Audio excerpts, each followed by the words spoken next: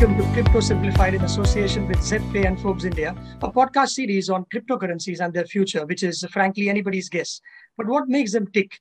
Why is there a sudden interest in virtual currencies? In India, over 15 million folks hold some or the other kind of digital currency.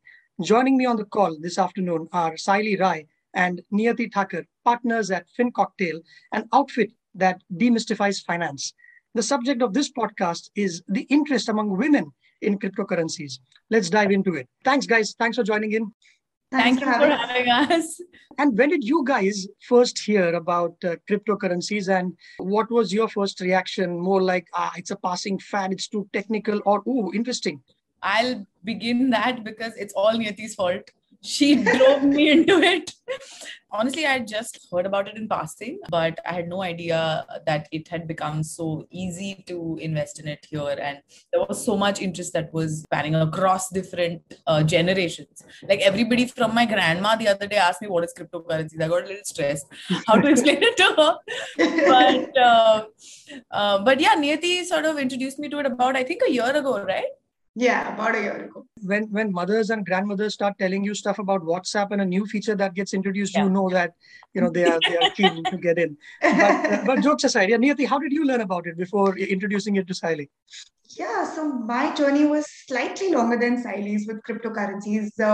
Maybe about 2 years ago, like all my friends were like, okay, let's buy this and let's buy that, and like it had become like this huge rage. I didn't know how simple it actually was to buy cryptos. You could do it with as little as like 1,000 rupees. Like everyone around me was doing it. So I was like, chalo, why not? Like, let's invest some money. So it started off as a very like teeny tiny sum, and without any research or like reading up about what it was. It was more like just joining the bandwagon at that point in time. I think if you've got your calls right, then I think it was just 2 days ago when Bitcoin almost touched its all-time high. You must have gotten a few things right there. But do you have women come to you and ask about cryptocurrency more or less than before? What is, the general interest in the asset class, so to speak? Because you guys field multiple prospects, and also you've got some interesting gigs that you keep doing on Instagram about general finance matters. I don't know whether it is because we are women trying to demystify finance, or we come across as approachable just because we're doing this on Instagram. But a lot of women have questions. A lot of them ask us on basic things like, how do I start my first investment? I really want to do this by myself. Where do I begin, etc. But eventually, it always ends up with, acha, but what about cryptocurrencies? Okay. Because it is, I think it's like the new, it's new, it's shiny. It's such a new asset class. Like it's something that is, everyone talks about equity, everyone talks about bonds and gold, but like cryptos is like something new. People are intrigued more than anything else. Yeah.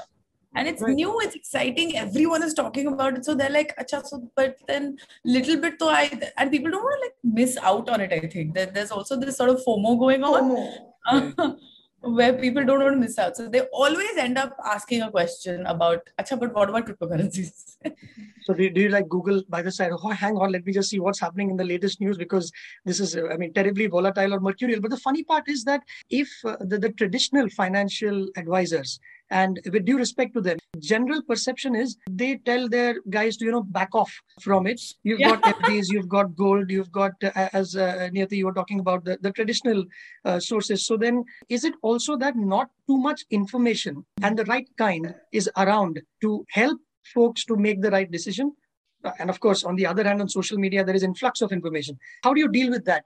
Like you said, that, traditionally people who've been investing into other safer instruments, or like instruments that have been around for a while, are really skeptical about cryptocurrencies. Like really, for example, in our own parents, like Sayali's mom was so worried when, she started investing in cryptocurrencies. And my parents, on the other hand, were like, oh, why don't you do this for us? Why don't you just invest? Like, you take some money and invest it. And I'm like, Baba, I'm not taking this responsibility for doing this. If anything happens to your money, you all will kill me. So people or you can wait until I get rich. And then...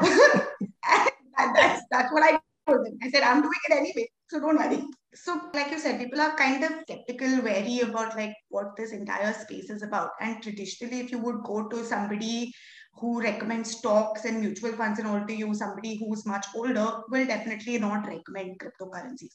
My perspective of this is a little bit different. Like, we think that it definitely merits a certain place in your portfolio because it's a new asset class. A lot of stuff is happening. It's not just Bitcoin or Ethereum, but it's the technology that is clearly evolving in this space. There are a lot of strides being made on a daily basis in terms of the technology. So it's definitely something that's going to be the next big thing, in my opinion.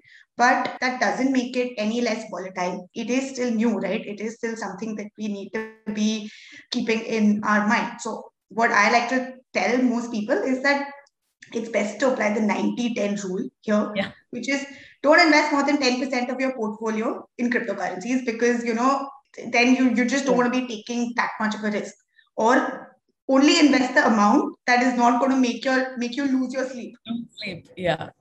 If it's going to bother you at night that, my portfolio is down 50% and it's up like 30%, and up is never going to bother anybody. But if it's down 50%, people will lose sleep. Your advice is only invest as much as you're willing to lose. Yeah. Which isn't going to bother you, which isn't going to stress you out at night. Fair enough. And generally, do you think the pandemic had a little bit of a contribution to let people log on to the internet, try and find a little bit more? And yes, Niyati, you're right. Things have become simpler than what they were when you perhaps first entered in, because there was a time when folks had to actually buy or store cryptocurrencies in a physical wallet, which could be misplaced. But now cryptocurrency exchanges do that for investors, where it's on 2 or 3 taps. But has the pandemic, you think, fueled some of this craze? Because recent stats suggest that even among women, there has been disproportionately high interest in digital currencies than it was a few months ago. Absolutely. I definitely believe that the pandemic has not just sort of garnered interest in cryptocurrency, it's sort of gathered interest across, in general, the finance space. Even mutual funds, like if you see, there are like new monthly SIP limits reaching each month, like they're reaching new highs each month in terms of monthly inflows into SIPs.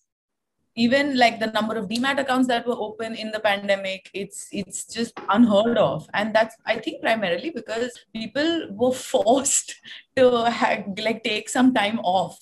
With time, people actually sort of realize that maybe they can do something productive with it. And then they're like, oh, okay, finance is something that I don't know much about. Let me read up about it.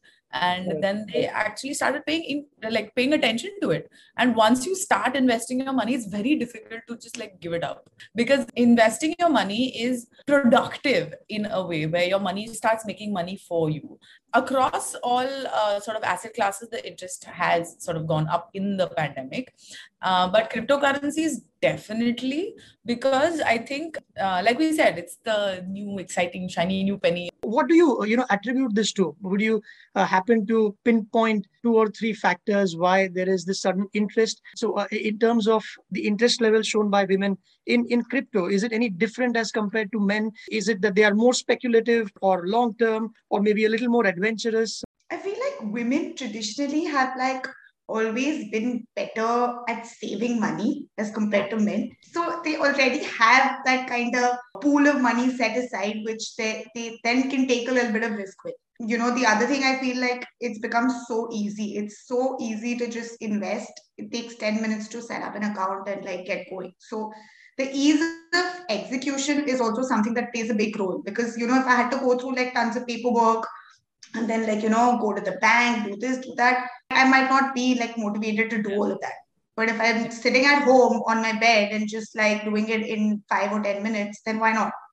Right, true. I think that's a good point. The entry barrier, as they like to call it in any business, it's in barely all my anything. marketing classes at MBA school, oh my God, they just came screaming back at me. Blast from the past. But no, yes, isn't it? Because I think it probably, on ZebPay, for instance, when I try to register myself, the KYC and the documents, they're all taken online. The speed at which it gets verified, obviously there are rules. It is legal. You have to go through the procedures. But as you say, you don't have to stand outside a bank to fill long forms. And unlike stock markets, crypto does not sleep. you could check what the price is in a night, try and invest. Okay, yeah, which is why I said that if you're going to lose your sleep at night because you're just like on the app looking at like, where the Because prices it are. happened in the beginning to Niyati herself. Yeah, because the more I like sort of like started investing money, and I would like wake up in the middle of the night and just check, and I'm like, okay, this is not cool. Like this is not a good habit. No, then I think that's where for junkies, if I may call some folks like this, at least at the beginning, is that you have the option of systematic investment plans, is what I read in even in crypto, where just like you have them for mutual funds, you could buy as little as Niyati. There was a time when it was 1,000 rupees, but now it's 100 rupees as well. What is your general advice other than don't invest any more than what you are willing to lose your sleep over? How do you guide your folks to say, okay, invest so much in Ethereum, in Bitcoin, there is Dogecoin, and there are some spurious names as well, where you don't know which way it will go. How do you deal with that? Because everybody wants to have a piece of the action, but they don't know where to start. I think we always tell them to begin with like how you have large cap. Blue chips, Yeah. Just like that, how you have Bitcoin and Ethereum, not just because they are large by market cap, because they've been around they've not shown up yesterday. They've been around for a while. And like Niyati said, there has been a lot of advancements in the technology behind it. See, cryptocurrency essentially is, at least right now in India, it's not used as a currency itself, correct? But there is a technology behind it, which is where it derives its value from. And that technology has applications in the real world in the future, which is what we are all banking on. So the advancements in the technology is what you need to pay attention to. You may not be an engineer, you may not understand every single aspect of like how cryptocurrencies exactly work, but you can get a general idea. There's so much information on that's available right now. Like just go on YouTube and search. There are like thousands of podcasters who are creating content on it. And some of them are really good. Do your research, number one, is always what we say. And number two is start with the big one. Start with like your Bitcoin and Ethereum. So start with that, then do more research. As you keep learning, you'll only start understanding where you want to put your money. You're right. The whole crypto market as such is basing its faith that there will be applications on blockchain, which is the underlying technology on which that keeps tracks of all these transactions. How do you try and convince a skeptic into believing that, hey, this is for real? Honestly, people don't need much convincing. I don't think that they need too much convincing. You've not really convinced any people. In fact, we have to kind of warn them that do it, but like go easy. Don't go crazy. That's a good line. I mean, you might want to use it. Go easy, don't go crazy. Investing in cryptocurrencies. Like, for example, now my mom is a skeptic, right? But I sort of convinced her with the same line that Niyati uses. Just saying that, but you're not going to lose your sleep over this much money. This much money doesn't matter to you. Just assume that you've like spent it. Like assume that you've spent it on a dinner, or assume you spent it on a purchase of something that you like. And forget about it. Let's see, keep it invested. You'll see if it grows. Great. If not, it's okay. It's gone already in your head. I feel like there are going to be practical applications to this. The technology, which is essentially known as the peer-to-peer technology, is something which is decentralized. What it aims for is that there's going to be no middlemen or like banking or financial institutions which will play a role in this technology. They'll not be there. Essentially, it'll be like you and me. If I had to send you money, I could send you Bitcoin, or I could send you any other cryptocurrency. And like there's no bank, there's no other financial institution in the middle. This technology, while it's great, I feel like it's still going to be a while till it's widely adopted. Like there are still countries which accept, like Venezuela, like Coca-Cola in Venezuela accepts Bitcoin as payment. So it's random like that. So I don't know like practically when it will be widely adopted, but it might be something that might happen.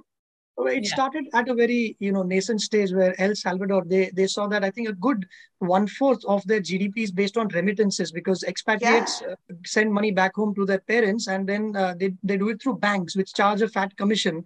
They said, let's try Bitcoin, where there's absolutely no remittance charges, fees. Those fees themselves were to the tune of some $200 million or so. So I think that's one of those practical implications. Indeed, it wasn't as smooth as they would have liked it to be, but any new technology that even DOS at the time had you guys may not have even heard of Windows DOS. I sorry. Let me take that back. This was a time when this was before the actual Windows operating systems were launched, and this was during the time when Apple and Microsoft would launch computers with 128 KB worth of operating systems. Yeah. General advice, what is it? Is it to stay invested and don't look at daily price fluctuations, like any stock or mutual fund, or is the advice any different for crypto? So don't get stressed about daily fluctuations, and long term, yes, absolutely. Because what we're talking about, derived value from potential future applications, is just that it's going to come in the future. And right now it's still at a very nascent stage. It is. It's still so early in its sort of life cycle. These mutual funds and stocks and bonds have been around for like hundreds of years. Bechara, Bitcoin and all, they've been around for like 10, 20 years, and everybody's like, but so volatile. I said, yes, all of these things also were volatile when they first started off. Now they've had that kind of history and that kind of, journey in life where they have now stabilized. Gone through up cycles and down cycles, and now and it's not like equity isn't volatile. It is also like look at the past 1 year. When the market goes up, nobody really complains ever. But like if it's up 50-60%, that's insane, right? Yeah, it could go down just as much. So there's nothing to say that it would. And that is also volatility, just in the right direction that you want it, so you're happy. But that doesn't mean that it's still volatility. So I guess, yes, crypto is volatile. So are a lot of other asset classes, but it's very new. So give it some time. We think that it needs its sort of due course, and it will perform in due course. Excellent. I think on that note, we can wrap this one up. Thank you, Sayali and Niyati, for your time. This was entertaining. Thank you. Thank you so much. Thank you for having us. Thank you. And incidentally, Bitcoin is among the most volatile asset classes. In the last 6 or 7 years, despite all its volatility and mercurial nature, it gave more returns than any other asset class. Any other asset class. That's true. The law of averages perhaps also kick in. It is true. Yes. Thanks. Thank you very much. Thank you so much. Thank you so much, Abhishek. Thanks. Bye.